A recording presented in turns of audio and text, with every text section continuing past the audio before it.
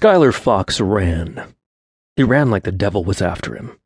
It was the only way to get his blood pumping in the morning. Well, he guessed it wasn't the only way. Brushing his sweat-damp platinum locks out of his face, he smiled as he thought idly of his boyfriend, Keith Fletcher, and what they had gotten up to for the last few months.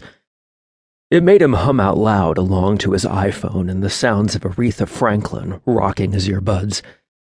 The wind hitting his face should have been cooler, but so far this had been an unusually warm March.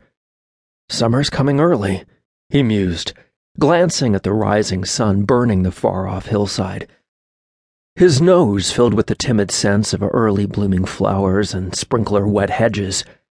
He skirted a wayward rain bird, spewing its arc of water onto the sidewalk with a tick, tick, tick.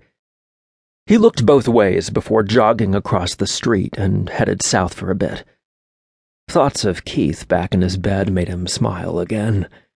It had been somewhat of a rocky start between him and Keith, but after living together for the last 3.5 months, things seemed to be smoothing out. He hadn't considered boyfriends since coming out in college. Tricks seemed the better way to go.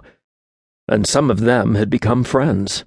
There was Philip, good old Philip, businessman and voice of reason, who owned The Bean, the best coffeehouse in Redlands, and then Philip's boyfriend, Rodolfo, who had also been one of Skylar's tricks. And last but not least, Jamie, web designer extraordinaire who had dubbed their little troupe of ex-tricks the SFC. He shook his head and grinned at that. Keith hadn't liked it when he first heard it. The man had been jealous, Skylar realized, but Keith had gotten used to it. After all, this was Skylar's first experimentation with fidelity, or homogamy, as Jamie called it, and Skylar was pretty proud of himself for how well it was working out. On his iPhone, Aretha had given way to Marvin Gaye, telling him, "Ain't no mountain high enough." He mouthed along to the lyrics as he turned a corner and headed up a long incline.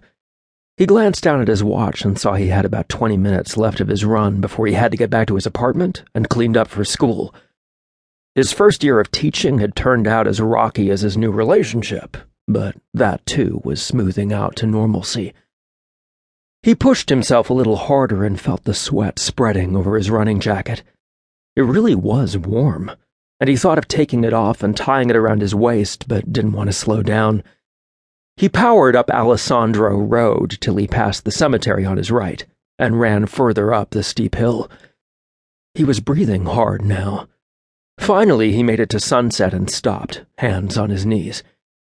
He breathed and squinted down at the view of grassy canyons and wilderness.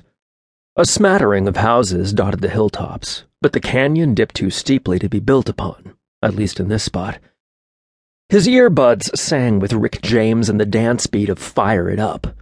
Funny about the power of suggestion, he thought, because his nose detected the merest whiff of smoke. But as his gaze roved over the countryside, he noticed a black plume rising up from the gully. Without a second thought, he scrambled down the embankment, catching foxtails in his running pants. The grasslands were still green, but that wouldn't last long with the current heat wave. Rain hadn't fallen in a while, and that meant that, though green, the grass was dry, and getting drier. Soon the hills would turn to the golden grasses that characterized much of California's landscape. But that also meant more wildland fires. Skylar began running in earnest as the momentum of the incline pushed him faster and faster. He arrived at the bottom of the little valley and saw a black circle where the grass had already burnt. A small whirlwind of flame swirled, consuming more grass. He dove down, thinking furiously what to do. Before he reached it, he saw a rusty piece of bent metal sticking out of the ground. He skidded towards it and worked it out of the loose soil.